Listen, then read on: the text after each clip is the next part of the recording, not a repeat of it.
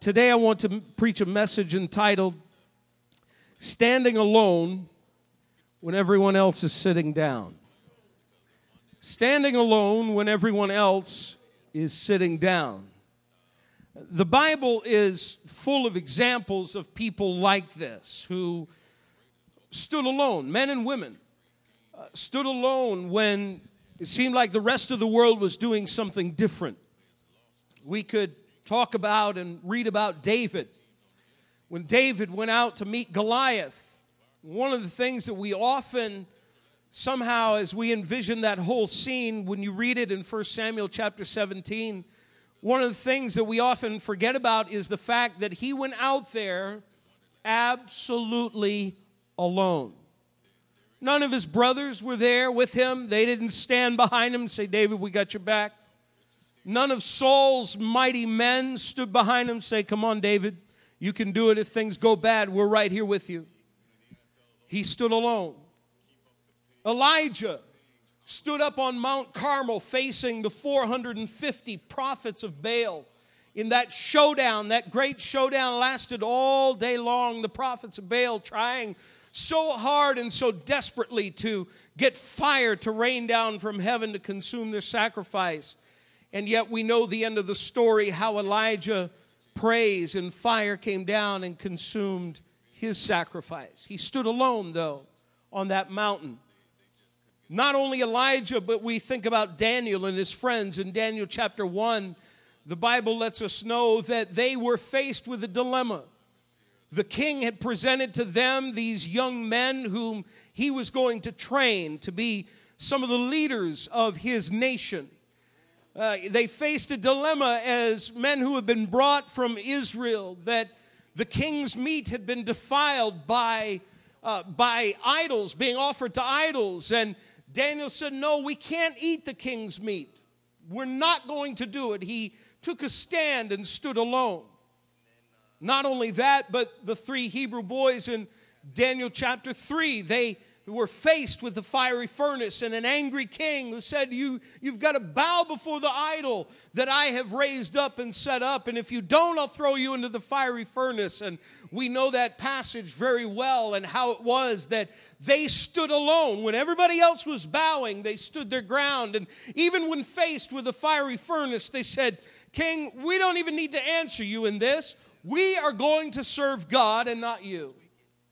And then at Daniel again, we remember him, how when he was faced with the prospect of a lion's den for praying to his God. The king had been tricked into making this law in the land that said that everybody had to pray only to his gods. But Daniel prayed to the one true God 3 times a day. And we know how he continued on. He stood alone. There are many other examples in Scripture. But there's one I want us to go to in the beginning of the book, or the beginning of the Bible, that tells us and talks to us about, before there was ever any law, any Old Testament law, before the law of Moses was ever handed down, and there was that written instruction on how you were to live, there was one man who stood alone in the middle of a generation that did its own thing. I'd like you to turn with me to the book of Genesis chapter 6. Genesis chapter 6. And today we're going to talk about Noah and what it was that Noah did and how it was that he stood alone when everyone else was sitting down. Starting at verse 9, the Bible says this. This is the account of Noah. Noah was a righteous man, blameless among the people of his time, and he walked with God. Noah had 3 sons, Shem, Ham, and Japheth. Now the earth was corrupt in God's sight and was full of violence. God saw how corrupt the earth had become, for all the people on earth had corrupted their ways. So God said to Noah, I am going to put an end to all people, for the earth is filled with violence because of them.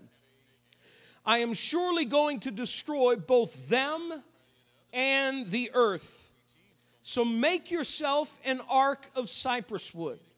Make rooms in it and coat it with pitch, inside and out. This is how you are to build it. The ark is to be 450 feet long, 75 feet wide, and 45 feet high. Make a roof for it and finish the ark to within 18 inches of the top. Put a door in the side of the ark and make it lower, middle, and upper decks. I am going to bring floodwaters on the earth to destroy all life under the heavens. Every creature that has breath of life in it, everything on earth will perish. But I will establish my covenant with you, and you will enter the ark, you and your sons and your wife and your sons' wives with you. You are to bring into the ark 2 of all living creatures, male and female, to keep them alive with you. 2 of every kind of bird, of every kind of animal, and of every kind of creature that moves along the ground will come to you to be kept alive. You are to take every kind of food that is to be eaten and store it away as food for you and for them. Noah did everything just as God had commanded him.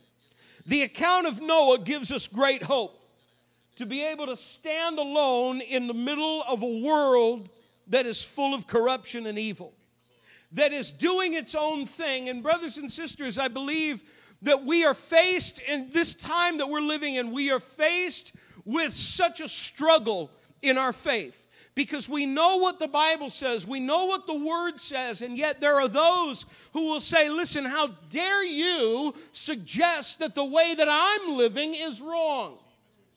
We have, as a society, we have fallen for the lie of the philosophy that says what's right for you may not necessarily be right for me. And people have bought into that. And in fact, I would dare say that there are many people who attend church who have bought into that lie. It goes hand in hand with the lie that says there is no absolute truth. Well, I beg to differ. There is absolute truth. Jesus said, I am the way, I am the truth, and I am the life. So there is this great dilemma that we're faced with as believers. Do we stand alone, or do we kind of go along with the crowd so as to blend in and not get picked on? To blend in and not have to deal with some of the, the cold shoulder on the job or at the workplace, or deal with some of the ridicule, or to be left out of various things. We don't want to take, that person to lunch. They're one of those Christians. And, the last thing we need is a conversation about religion. I don't know how many times I've heard in the past, I don't like to discuss religion. Well, look, I don't like to discuss politics, but, every now and then you get involved in the discussion. I also don't necessarily like to discuss any other football team other than my Pittsburgh Steelers. But you know what? I will. But let's face it. When it all comes down to it, if you were to stand your ground in this day and age as a believer, there are going to be those who will look down upon you and somehow think that you are weaker. What did Noah do? The question is, how do we stand when the whole world is against God? Well, first of all, we've got to understand this. And we're living in a time where we might feel like, look, I'm all alone. You're not all alone.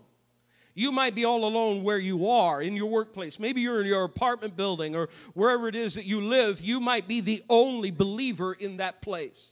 And so in many respects, you do have to stand alone when maybe the rest of the crowd around you is doing their own thing and going their own way. But the one thing that we have to remember is this: we're not alone. Because all over the world, there are people just like you and just like me who want to serve God, who want to go with God, who want to give Him our best and serve Him with everything that is within. It's like Elijah. Remember Elijah? He had that pity party for himself. Lord, I'm the only one who wants to serve you. Elijah, God comes down to Elijah and says, excuse me, Elijah, excuse me. Let me give you a little perspective. I know you can't see it, but I can. I've reserved 7,000 in the nation who have not bowed their knee to the idol of Baal. I want you to know you're not alone. And brothers and sisters, we're not alone, and yet many times in our situation, we do have to stand alone. Shadrach, Meshach, and Abednego stood there in that big valley. They stood there all alone when the whole place was bowing down. So in that respect, we've got to be ready to stand alone. But how do you do it? Well, verse 9 of this passage lets us know what kind of qualities Noah had that allowed him and caused him to be a man who would stand his ground. The Bible says, first of all, that Noah was a righteous man. He was blameless among the people of his time, which is an amazing thing. He didn't run with the rest of the crowd and do what they were doing. And he walked with God. He walked with God. And brothers and sisters, the only way that you and I can make it in this day and age is to stay as close to Jesus as we possibly can get. I remember one of the dumbest questions I ever asked as a teenager. It went like this: how close can I get to sin and still be all right? Anyone ever heard that question before? How close can I get to sin and still be all right? That is the dumbest question that you could ever ask. Why? Simply because you shouldn't be asking that question. You're asking how close to the edge of the cliff can I get before I fall off? That's silly. We ought to be asking, how close can I get to Jesus? How close can I be to Him? How close can I get to Him? And I want you to know that when you get close to Him, He'll say, come a little closer. There's more I have in store for you. Just get back with me. Come to me and walk with me. So Noah walked with God. You see, the first thing that we've got to be able to do to stand is this, is to reject the corruption of the world. Look at verse 11. We've got to reject the corruption of the world.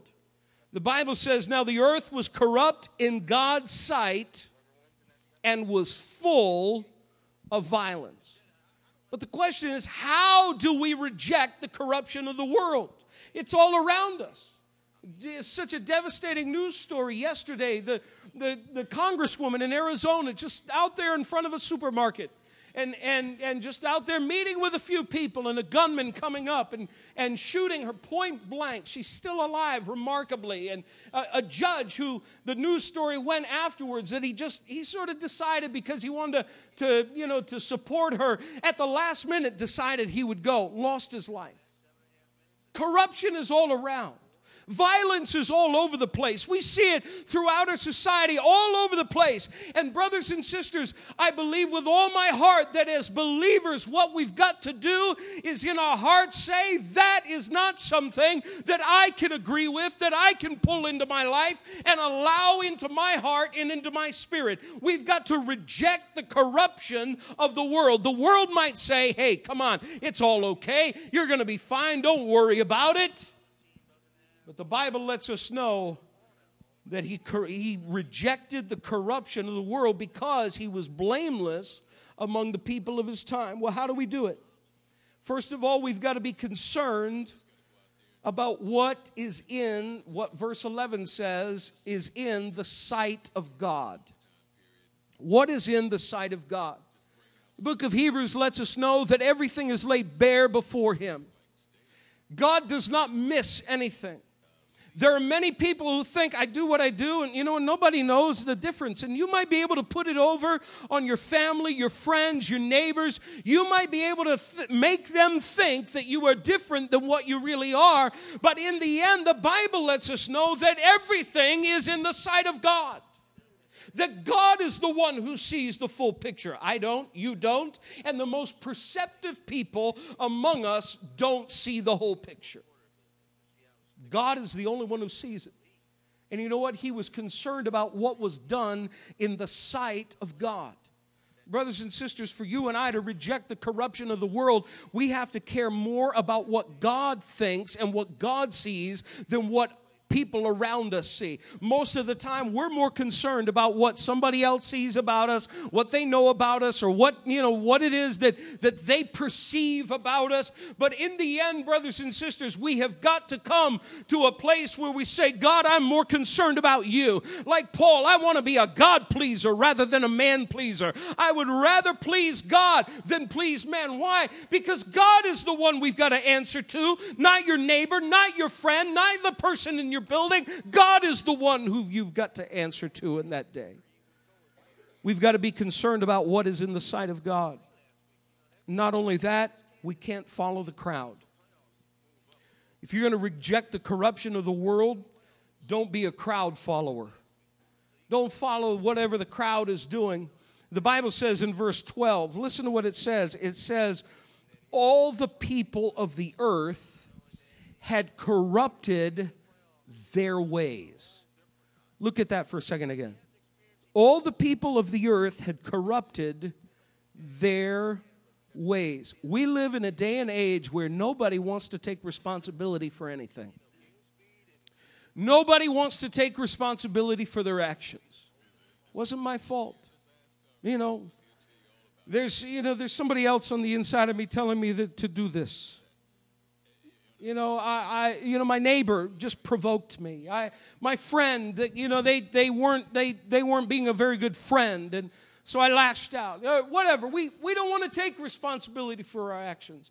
The Bible says this: God pointed the finger at mankind and said, all the people of the earth had corrupted their ways. They did it. They were involved. Noah refused to follow the crowd and corrupt his way. Don't fall for the lie that says, listen, popular thinking says that, if the whole crowd is doing it, then it must be right. Must be okay.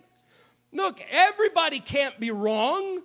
Surely they can't be. There's no way that possibly can happen. We might say it's something like this. If you had 99 people who believed something was right and one person who did not, the way the 99 might try to convince that one is by asking, can all of us be wrong and you be right?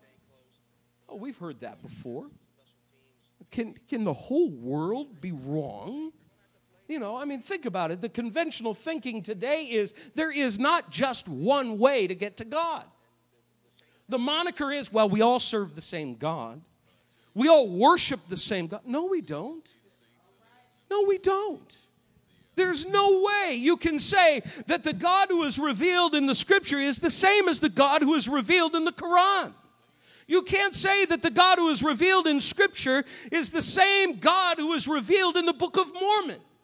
There is no way for that to happen, brothers and sisters. And Jesus, I'd rather take Jesus' word over it than somebody else when he said, I'm the way, the truth, and the life. No man comes to the Father but through me. One way. Jesus said that, not me. Jesus said those words. And so we look at society and they say, well, everybody, how is it possible that everybody could be wrong? Well, you could look at history and see that it's very easy for a mass population to be entirely wrong. You don't have to go very far back in our history to look at that and to see that was the case. All you have to do is go back to the time shortly before World War II. Yes, I know we're far removed from that, but you know where I'm headed with this. You know that Hitler's Germany said that all the Jews had to become extinct. Had to be made extinct. We have to get rid of them all. And Hitler got an entire mass population to believe that was right. And we know they were wrong. And we also know they couldn't win. We know that couldn't happen. But brothers and sisters, he deceived a mass population. It is possible for the world to be wrong and for one to be right. And that one is always God, who says, I've got a bigger picture than you do. I will be right about this. So don't follow the crowd. The world might wonder why it is that you don't run with them, that you don't follow the majority. Listen to what Peter wrote when he wrote in 1 Peter chapter 4 And verse 4, he says that the world thinks it's strange that you do not plunge with them into the same flood of dissipation. And because they think it's strange and they think it's weird that you don't follow after their sin and their way of life and their way of thinking, here's what they do. He finishes up with this, and they heap abuse on you. They heap abuse on you. Brothers and sisters, I believe that what we need to do is stand our ground. When the rest of the world decides that they want to follow a corrupt way, a sinful way, we've got to stand our ground and say we refuse to bow to the idols of this world. We refuse to bow to whatever the sin is, whatever the going thing is. We will not bow. We will not give in. We will stand our ground with what the Word of God says, and we won't allow our way to be corrupted. You can stand when everyone else is sitting down if you will also reserve your ear for what God has to say. Reserve your ear for what God has to say. Look at verse 13 of Genesis 6. Genesis 6 and verse 13. Just 5 short little words. So God said to Noah. So God said to Noah. You know that God is still speaking today. God is still speaking to your heart. God still has something to say to you. God is still speaking, whether it be through His Word or in your heart, in your spirit, as the Holy Spirit comes to you and ministers to you. God still has something to say. God said to Noah, I'm going to bring an end to all people, for the earth is filled with violence. Because of them, I am surely going to destroy both them and the earth. 2 important things to remember about what God has to say. First, God sometimes says things that is hard for people to hear. He sometimes has things to say that are hard for us to hear. That's why so often today the popular preaching is, just make me feel good when I come into church. Just, give me an uplifting message. Don't ever talk to me about sin. Goodness, don't talk about judgment. And please don't mention hell. I just can't handle that. That's just, that's way, way more than I can handle. In my life, I've got difficulties and struggles. I want to be uplifted every time I come to church. And brothers and sisters, that's all right to be uplifted. I believe that from time to time, God wants to encourage our hearts. I would dare say that this ministry preaches more along the lines of encouraging words than it does, kind of beat them down, the rough and tough kind of messages, the messages about judgment. I shy away from that. There's no doubt about it. But nonetheless, sometimes what God has to say to us is difficult for us to hear. He sometimes has to say things like, verse 13, I'm going to put an end to all people, for the earth is filled with violence because of them. Now you say, God is going to do that again? No, because He promised at the end of this flood, by setting His rainbow in the sky, He promised at that point, I will no longer destroy the earth by a flood. No longer, by a flood. Now, we know that when you get into the New Testament, you find when you study more about end-time things and what God will do, God's going to do this whole thing over again one day. But He is going to preserve those who believe in Christ. He will preserve those who believe in Him, and He will bring them with Him. So you don't ever have to fear an end, as it were. An end is not really the end. It just might be the end as you understand or but it's a new beginning. It's better than right now. Right now might be good for you. You might love it. It might be great. But it will always, when God redoes something, He always redoes it better. Is that even proper English? I don't even know. But He redoes it better. He just does it gooder. How about that? He does it well. We don't ever have to be afraid. But you know what, brothers and sisters? In the end, there are times where people have to be told, listen, yes, the Bible says that you are a sinner, just like I was. But I want you to know that you can be saved by the grace of God, that you can have a new hope, that you can have a new life. Somebody once said, how can we truly understand the love of God until we understand the judgment of God, until we understand what it is that we have done against God? You can't understand the mercy of God until you know what it is that He's delivering you from. If He is delivering you out of sin, if He's delivering you from having to deal with the punishment of sin, we have to understand the punishment before we can understand how great His love was to deliver us from it. That's why we have to talk about hell. That's why from time to time we have to talk about the judgment of God. But the judgment of God was coming upon that day and that age, and it was a message. We know that, not out of Genesis, but we know that he was a preacher. Noah was a preacher of righteousness. Peter calls him a preacher of righteousness. You can imagine that he's there with his hammer and his sons as they're working on this big ark. Nobody had ever seen an ark before. And yes, I think it was a box, Nancy. But at any rate, she asked me that Tuesday night. You think it was more box-shaped, rectangular? I said, I think it was. Seems like it was. You know, we have this picture of the boat, but it took 120 years to make. I don't know. Maybe they had time to wet the wood and bend it and let it dry. I have no idea. But all I know is it took a long time. And the Bible says that Noah was a preacher of righteousness. So he's out there hammering away and he's preaching. Because people went out to watch him. They went out. What in the world is this crazy man doing? We're out here in the middle of the desert. We haven't seen rain like this. We haven't seen any kind of rain. We haven't seen any kind of water that would warrant something of that size. Let's go see. I don't know if they had Noah tours. Go see this crazy man in the desert kind of tour. You pay $5 and go see him, but he's out there. He's probably got a crowd because Peter says he was a preacher of righteousness. And he's preaching. And he's telling people about something that is to come. And they can rescue themselves. They can get in the ark of safety. And yet nobody believed him. Nobody believed him. God sometimes has things that's difficult to say. God often says things that go against unconventional thinking. Verse 14, and this is it. So make yourself an ark. I already mentioned this. No one had ever seen that before. No one had ever seen such a monstrosity of this.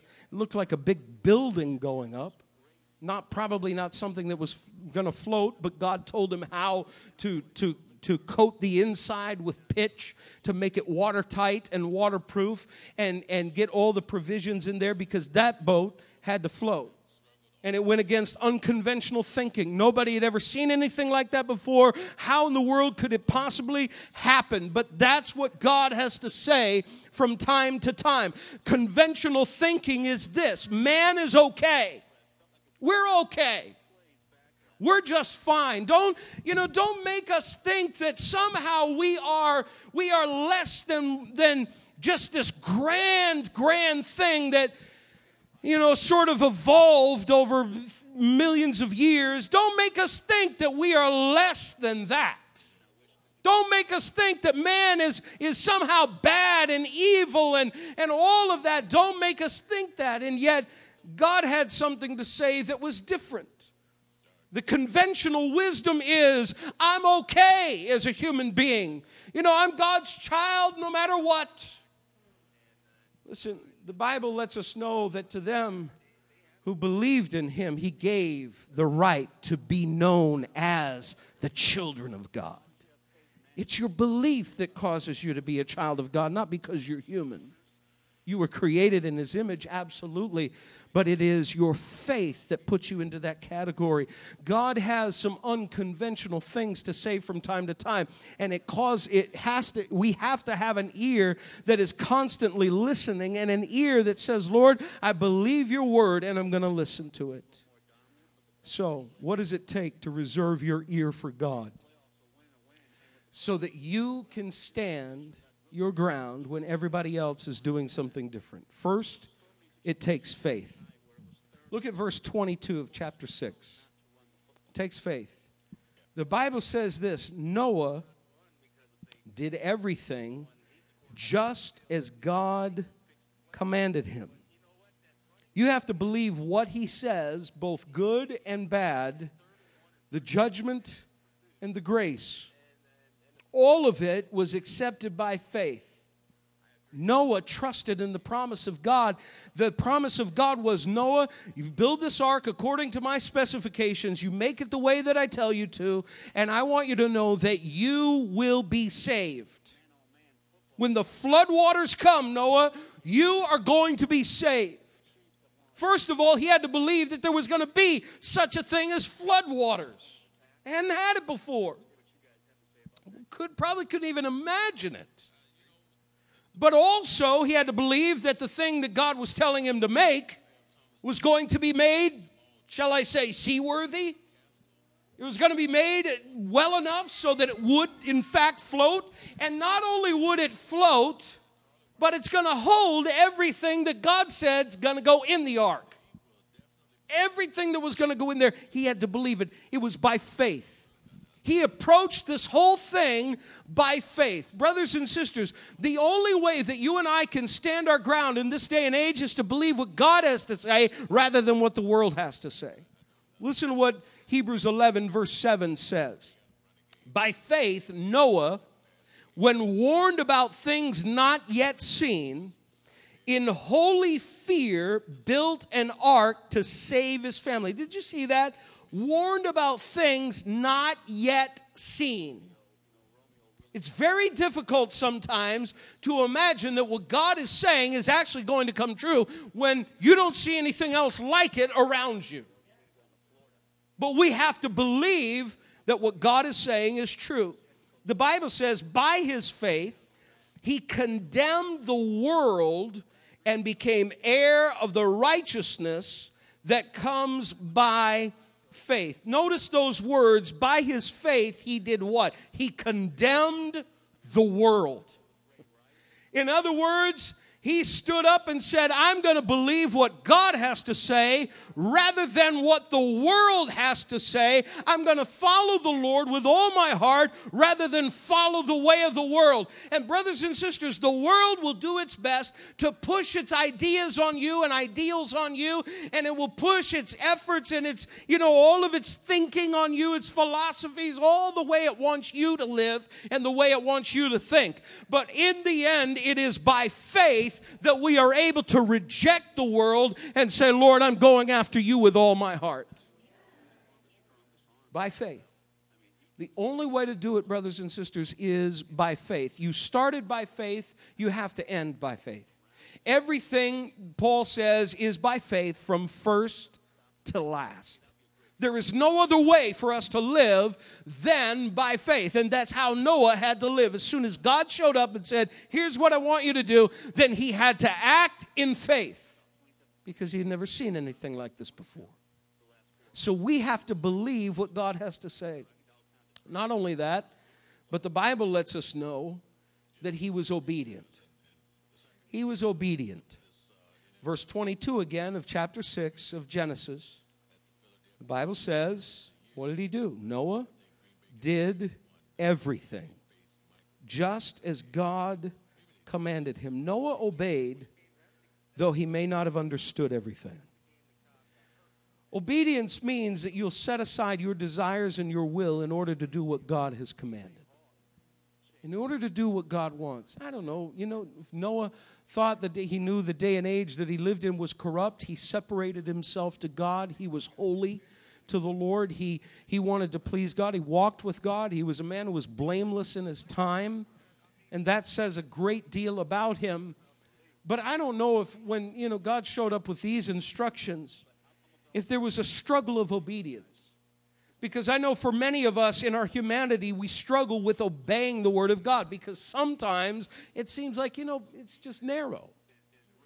But Jesus said these words. He says, wide is the gate that leads to destruction, and narrow is the way that leads to life, and few there are that find it. If you want to follow God with all your heart, you want to please Him and be obedient to Him, you've got to know you're going to be walking on a narrow path. And the world's going to call you narrow too. No way of getting around it. But in the end, he was obedient to what God wanted him to do. Brothers and sisters, when we look at the Word of God, there should never be a time where God begins to speak to us through His Word and point His finger at our hearts and point at something on the inside, and the Holy Spirit begins to speak and say, that's not right, that shouldn't be there. Should never be a time where we say, no, Lord, that's not for me. No, that's for somebody else. No, He wants us to be obedient to His Word. When He begins to show us things in our lives that just, maybe need to change. So often we push it away. I don't want to look crazy. I don't want to look too religious. You know what? In the end, it's not about being religious. In the end, it's about pleasing God. It's about saying, Lord, I want to obey you. Jesus told His disciples, if you love me, you will obey me. We've got to obey God rather than men, because God in the end is the one who's going to have the final say. He was obedient to the Lord. Finally, there was His commitment. His commitment. It seems like it took approximately 120 years to make the ark. 120 years. I don't know if after year 75 he looked at the ark and said, man, I'm never going to be done. Well, fortunately for him, and for many at that time, they lived a very long time. That didn't last for very long, but he was one of those ones who lived a really long time. But nonetheless, the Bible lets us know that it took around approximately 120 years. He had to stay committed to what God had told him to accomplish. Brothers and sisters, if God has spoken to your heart to accomplish something, in and through His help and through His strength, you stay committed to the task regardless of what others do. Maybe Noah had the idea that, I begin to do this and I begin to tell people about it, there are going to be other people who are going to come along with me. And nobody came along. And somewhere along the way, I don't know if discouragement, began to settle in, and maybe we ought to change things. Maybe things ought to be done differently. And maybe this ought to happen. Maybe that ought to happen. I don't know if there were those struggles. But you know what? The Bible lets us know he was committed to the task till the end. And brothers and sisters, we have to be committed to the Lord in this day and age. Without Jesus Christ, we can do nothing. We've got to stay the course. We've got to stay with Him. And we've got to run the race with perseverance that is set before us, so that in the end we will come out on the winning side. You stay committed when the world comes at you and says, come on, just go run with us. Just go do what we're doing. Come on, come and have some fun. Be with me. Just do your own thing. But brothers and sisters, in the end, I want you to know that there is a salvation for the committed. There is something that is in store for those who will stick with the Lord and say, God, I'm going to serve you with everything that is within me. He stayed committed. And on the day those flood waters began to come, Noah and his family was safe inside the ark. Brothers and sisters, you and I are called in this day and age to live a life that is pleasing to the Lord, so that we will be everything that God wants us to be and be a light to this dark world. You say, but what if people don't listen? It doesn't matter. If people don't listen, that's up to the Holy Spirit. We can't begin to try to do the Holy Spirit's work. If people don't listen, they don't listen. But what we've got to do is we have got to say, Lord, we're going to follow you. We're going to be committed to serving you and being a light to a lost and a dying world. And I want you to know, I don't believe it will be like the time of Noah, but you will find somebody who will hear, who will listen, who will say, yes, I need Jesus. I need Him to come into my heart, into my life. There will be salvation. There will be somebody who will give their all to the Lord because you stayed committed. You stuck to your guns and you stuck to what it was that you knew was right. You stood up when the rest of the world was sitting down, and somebody took notice and said, you know what, they're different. You remember the story of the 3 Hebrew boys when Nebuchadnezzar had thrown them into the fiery furnace, and they're there, and Nebuchadnezzar's just, they're all thinking in their minds, that's it for them. Man, we got rid of those guys. These boys are toast. They're done. We don't have to deal with them anymore. All of a sudden he looks, wait a minute, I see movement. I shouldn't even be seeing movement. But not only do I see movement, didn't we throw 3 guys in? Yes, we threw 3 guys in there. But why is there 4 people in there? Who else went in there? What happened? Why are there 4 men walking around? And when he calls them out, guess how many come out? 3. This lets me know the 4th man is still there in the fire to help you and to strengthen you in a world that says, come on, just bow to the idols of the world. Just give into the flesh. Give into your own way and what it is that you want. Just give into it. But I want you to know that when you get into that fiery furnace, there's going to be somebody who is walking with you, who will help you to stay committed to him no matter what takes place in your life. He will be there to help you. Noah stayed committed to the Lord, and the Lord saw him through the other side of that flood, and he came out on the other side victorious. Can we stand to our feet? Let's give God praise right now. Come on, just praise the name of the Lord.